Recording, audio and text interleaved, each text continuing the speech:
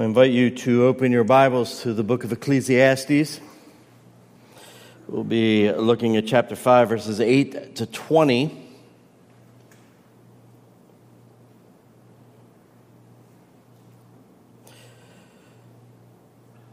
Ecclesiastes 5, 8 to 20. This is God's holy and inerrant word. If you see in a province the oppression of the poor and the violation of justice and righteousness, do not be amazed at the matter, for the high official is watched by a higher, and there are yet higher ones over them. But this is gain for a land in every way, a king committed to cultivated fields. He who loves money will not be satisfied with the money, nor he who loves wealth with his income. This also is vanity. When goods increase, they increase who eat them, and what advantage has their owner but to see them with his eyes? Sweet is the sleep of a laborer, whether he eats little or much, but the full stomach of the rich will not let him sleep. There is a grievous evil that I have seen under the sun. Riches were kept by their owner to his hurt, and those riches were lost in a bad venture. And he is father of a son, but he has nothing in his hand. As he came from his mother's womb, he shall go again, naked as he came, and shall take nothing for his toil that he may carry away in his hand. This also is a grievous evil. Just as he came, so shall he go, and what gain is there to him who toils for the wind? Moreover, all his days he eats in darkness, and much vexation, and sickness, and anger. Behold, what I have seen to be good and fitting is to eat and drink and find enjoyment in all the toil with which one toils under the sun, the few days of his life that God has given him, for this is his lot. Everyone also to whom God has given wealth and possessions and power to enjoy them, and to accept his lot and rejoice in his toil, this is the gift of God. For he will not much remember the days of his life, because God keeps him occupied with the joy in his heart. Father, we pray that our hearts would indeed rejoice in your word, and that our hearts would be receptive to its teaching, and that you would receive all the glory in Christ's name. Amen. Well, last week, Solomon was at the temple, as you know, and he was calling upon us to worship God with, remember, reverence and awe. We were commanded to listen closely, to speak carefully. We were to vow cautiously, and to fear, which was the focus, to fear consistently. We were to go from terror before a holy and just God to reverence and awe, which did what? Which led to obedience to God. And see, no one is more worthy of our attention than God. We were taught last week that your chief end is to glorify God and to enjoy him forever.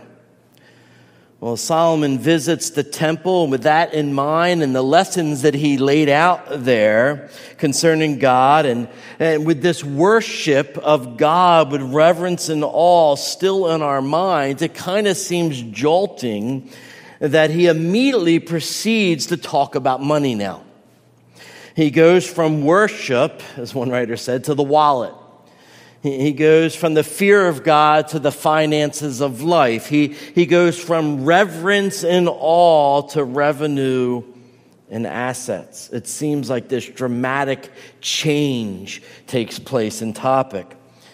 But see, as jolting as it may be or seem, this topical shift, it really is no surprise. I want you to think about this. Solomon has just made the case that God must have our full attention. He must have our full allegiance.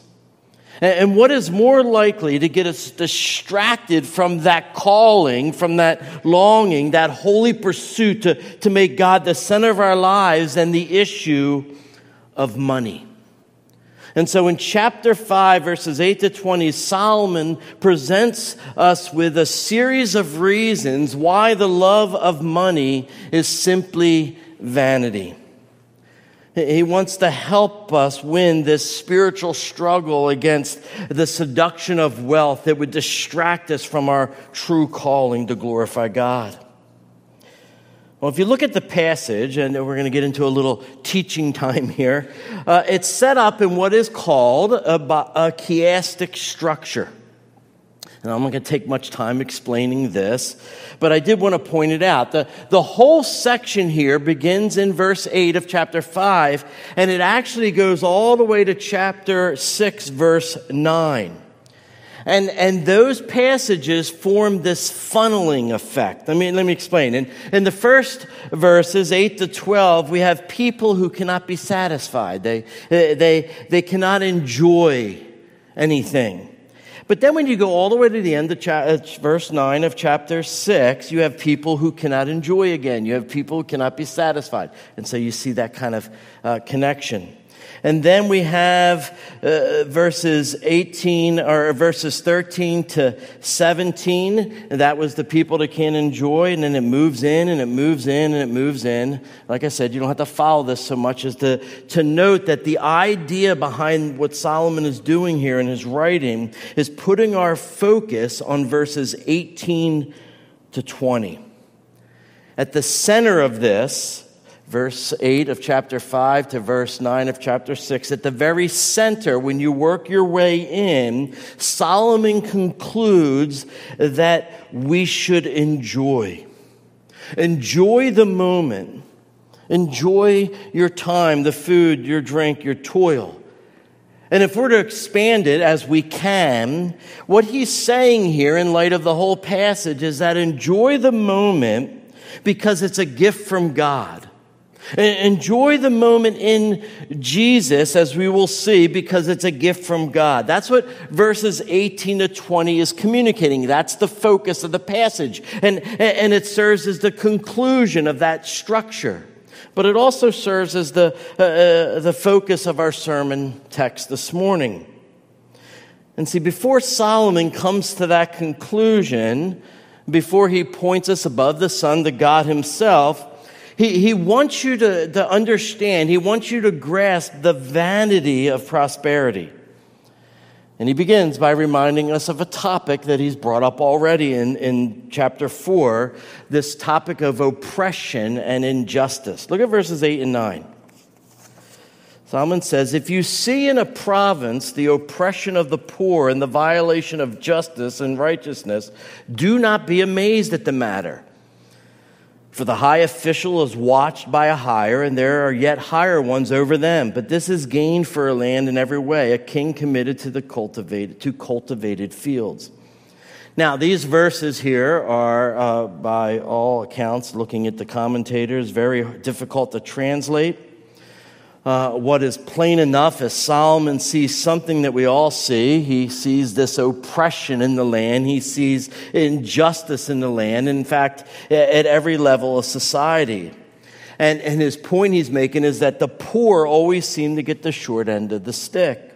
No matter the government, no matter what type, Solomon tells us not to be surprised at this. Do not be amazed at the fact that this is true.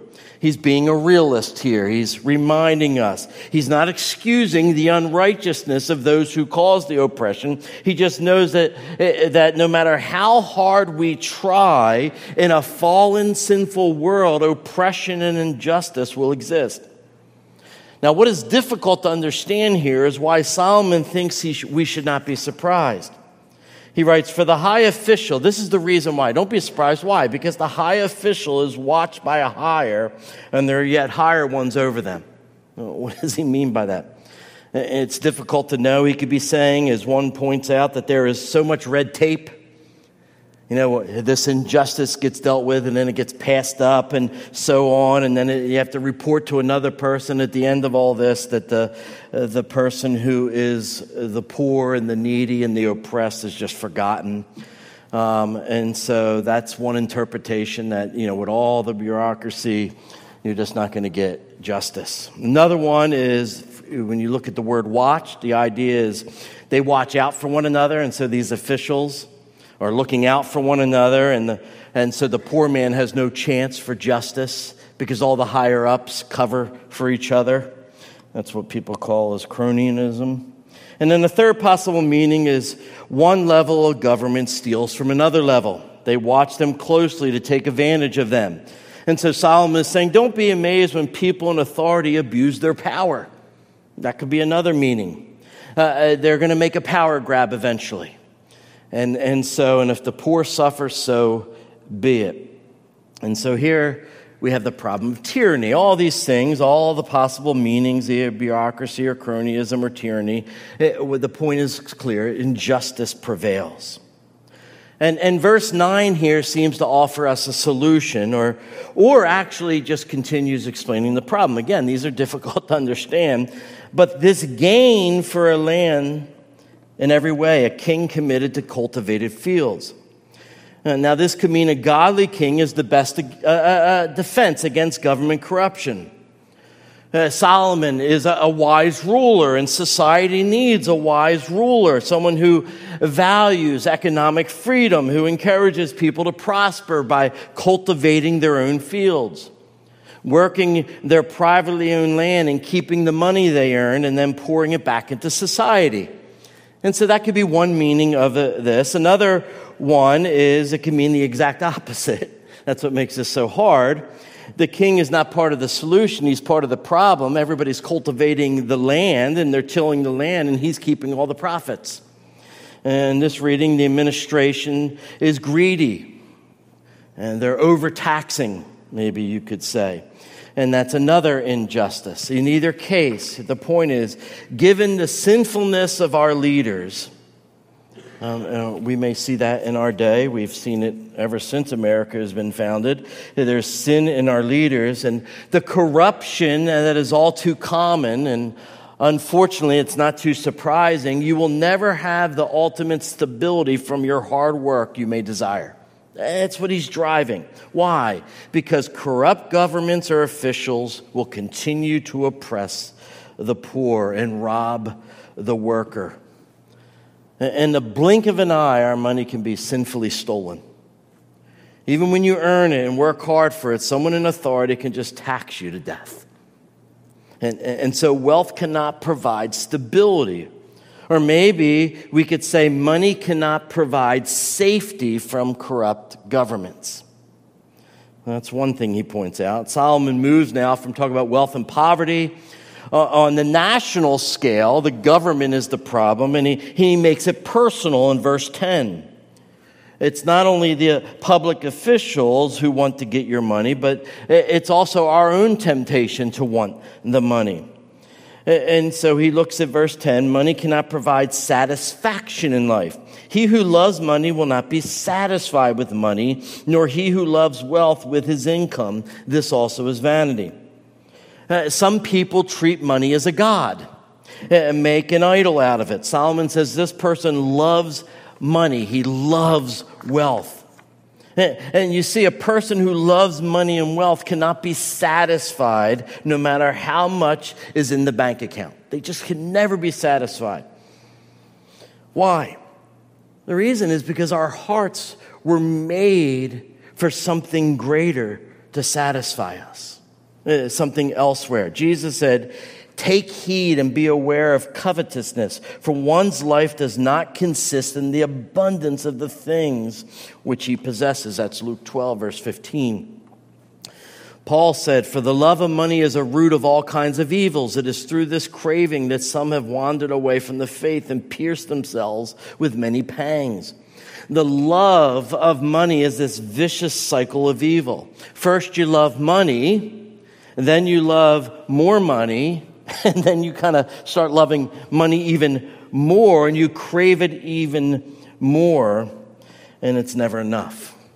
It's just never enough. The craving for it is never quenched.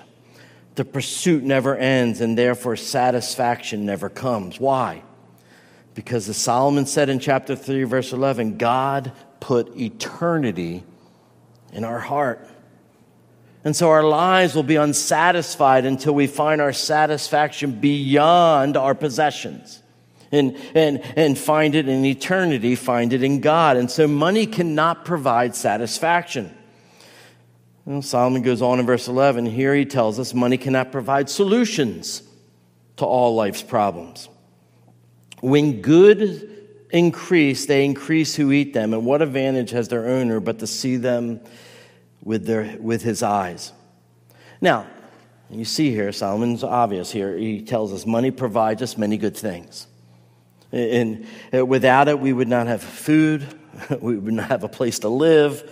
We would not have a place to rest. All these things, money is necessary. But it's not a cure-all. That's the point.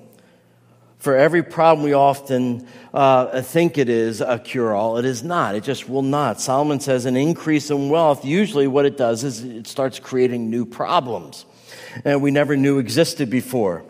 He mentions one here. Relatives and friends start showing up and enjoying their hospitality, our hospitality, that is, and they eat away our wealth. This happens often in the entertainment industry. All of a sudden, somebody becomes famous, and overnight they're millionaires, and there's more than enough friends who will come along and willing to take their cash. I'll pay you back. I just have this investment, and then they never return it. One person has said, every time you lend money to a friend, you damage his memory. They never return the money. Or again, maybe it's not your friends or family. That's not the issue, but it's, again, the tax agent we talked about earlier who visits us and decides, man, you make a lot of money, and that's not fair. We're going to take even more of it from you. The point is simple. The more we have, the more people want it. And if they succeed in getting it, we will never be able to enjoy it ourselves. They take it from us. We can see it with our eyes, but we don't have a chance to enjoy it. And so money isn't the solution to all life's problems. That's the point Solomon's making. And next he tells us money cannot provide solace in life. Look at verse 12. Sweet is the sleep of the laborer, whether he eats or little or much, but the full stomach of the rich will not let him sleep. A good day's work, an honest day's work will bring solace or peace. But the rich often find themselves sleepless. They're never really at rest. They never are at peace. I think I've told this story already in connection to Ecclesiastes about Rockefeller. When asked how much money is enough, he answered just a little bit more. And so he was never satisfied. That is true, but he also never had solace. Rockefeller's life was almost ruined by wealth. It's said that at the age of 53, Rockefeller was the world's only billionaire, earning about $1 million a week. But he was a sick man who lived on crackers and milk and could not sleep because of his worry. He just wanted more. It could not provide him peace or solace. And so finally, Solomon tells us money cannot provide security in life. Look at verses 13 to 17. And there is a grievous evil that I have seen under the sun. Riches were kept by their owner to his hurt, and those riches were lost in a bad venture. And he is a father of a son, but he has nothing in his hand. As he came from his mother's womb, he shall go again, naked as he came, and shall take nothing for his toil, that he may carry away in his hand. This also is a grievous evil. Just as he came, so shall he go, and what is gain is there to him who toils for the wind. Moreover, all his days he eats in darkness, in much vexation and sickness and anger. And so here you have a picture Solomon paints of two rich men. One hoarded his wealth and ruined himself by becoming a miser. The other man made some unsound investment and lost his wealth. He was right back where he started from, and he had no estate to leave to his son. And so he spent the rest of his days in the darkness and defeat and discouragement, and he did not enjoy his life. Like all of us, as the Apostle Paul said, for we brought nothing into this world, and we cannot take anything out of this world. Kind of reminds us of the parable of Jesus in Luke 12 of the rich fool. Jesus said, take care and be on your guard against all covetousness, for one's life does not consist in the abundance of his possessions. And so he tells them a parable, saying the land of a rich man produced plentifully.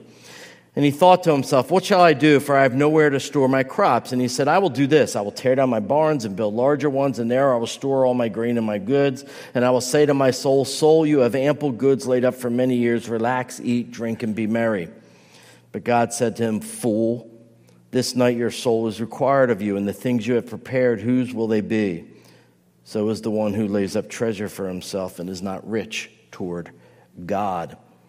Money cannot provide security in life because life does not consist in the abundance of our possessions.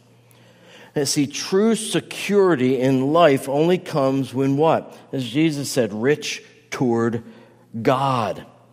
And that leads us to what Solomon says in verses 18 and 19. If money cannot provide stability, if money cannot provide safety, if money cannot provide satisfaction or solutions or solace or security in life, he tells us in verse 18 and 19, behold, what I have seen to be good and fitting is to eat and drink and find enjoyment in all this toil with which one toils under the sun the few days of his life that God has given him. For this is his lot. Everyone also to whom God has given wealth and possessions and power to enjoy them and to accept his lot and rejoice in his toil, this is a gift of God. For he will not much remember the days of his life because God keeps him occupied with the joy in his heart. And the answer to all this, where we find stability, safety, satisfaction, solutions to problems, solace, or security, the answer here Solomon gives is both a what and a who.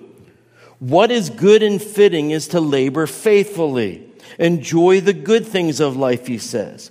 And here's the most important point. And accept all that as the gracious gift of God. Instead of enjoying your wealth, enjoy God's daily gifts. And did you notice this is in just 3 verses? He mentions God 4 times. In verses 1 to 7 in chapter 5, he mentions God 6 times. Then he spoke of money in verses 8 to 17. And then he returns back to God and mentions God 4 times. If you want to know how to use your money, how to use your possessions, it must always be thought about and considered with God in mind. The ability to enjoy life's blessings is what? He says, a gift from God. And therefore it can only come from God. And notice that Solomon isn't saying having riches is wrong. If you're here this morning and you're rich, praise God. He says God gives wealth, God gives possessions, God gives power to enjoy them in verse 19. He isn't advocating for poverty or riches. Money itself isn't evil. It's the love of money that's the root of all evil. It's not evil in and of itself. And so the issue is whether or not you will see having money as an end in itself, I need more like Rockefeller, or whether you will receive money as a gift from God and use it accordingly. The point, one writer says, is that without God, life is meaningless and miserable, especially if we are living for money. But when we know the God of joy, even money becomes a blessing. And one of those blessings is found in verse 20. For he will not much remember the days of his life because God keeps him occupied with joy in his heart. See, if God himself keeps us occupied every day of our lives with joy in our hearts, then we will not worry about or fret about how long we will live. We won't sit around worrying if we've made enough money or how many possessions we've accumulated or even the difficulties that we face. Why? Because he says we know joy can still dominate our lives despite those things. In plenty and in want. In wealth and in poverty. And so what he does is presents a choice to us. We can spend our days pursuing wealth, possessions, the things of this world, or we can spend our days pursuing God and enjoying his gifts. That's the choice. It's the same choice Jesus gives you when he says, no one can serve 2 masters. Either he will hate the one or love the other, or he will be devoted to one or despise the other. You cannot serve God and money. That's Matthew chapter 6. And so he's challenging us. Which will it be? And see, I believe, as I'm sure you do, Solomon has made a clear case for us to pursue God. He's saying, let God be your master. Let money just be a servant as you pursue God. Well, let me ask another question. What is the joy of the Christian heart? Solomon says here, God keeps him occupied with joy in his heart. Or another translation says, occupied with the joy of his heart. What is the joy in our heart? What is the joy of the Christian's heart? What is that should occupy us? What is that? Well, the answer is obviously it's God himself. More specifically, it's Jesus Christ. It's Christ. That's the joy of our hearts. That even though wealth cannot bring you stability, even though wealth and possessions cannot bring you satisfaction and solve all the problems in life and give you peace and security, Solomon's saying God can, or as we know, Christ can. I want you to think about this. Rather than expecting the government to bring you stability in life, you need to live by faith that someday there'll be a better administration, but not the one you're thinking of maybe. We read about this in Isaiah. For to us a child is born, to us a son is given, and the government shall be upon his shoulder. And his name shall be called Wonderful Counselor, Mighty God, Everlasting Father, Prince of Peace. Of the increase of his government and of peace there will be no end. On the throne of David and over his kingdom, to establish it and uphold it with justice and with righteousness from this time forth and forevermore. See, when Christ reigns, and that day is coming, when Christ reigns, justice will reign. And so let Jesus be your stability in life. And money cannot provide a satisfaction, but Jesus does. Blessed are those who hunger and thirst for righteousness, he says, for they shall be satisfied.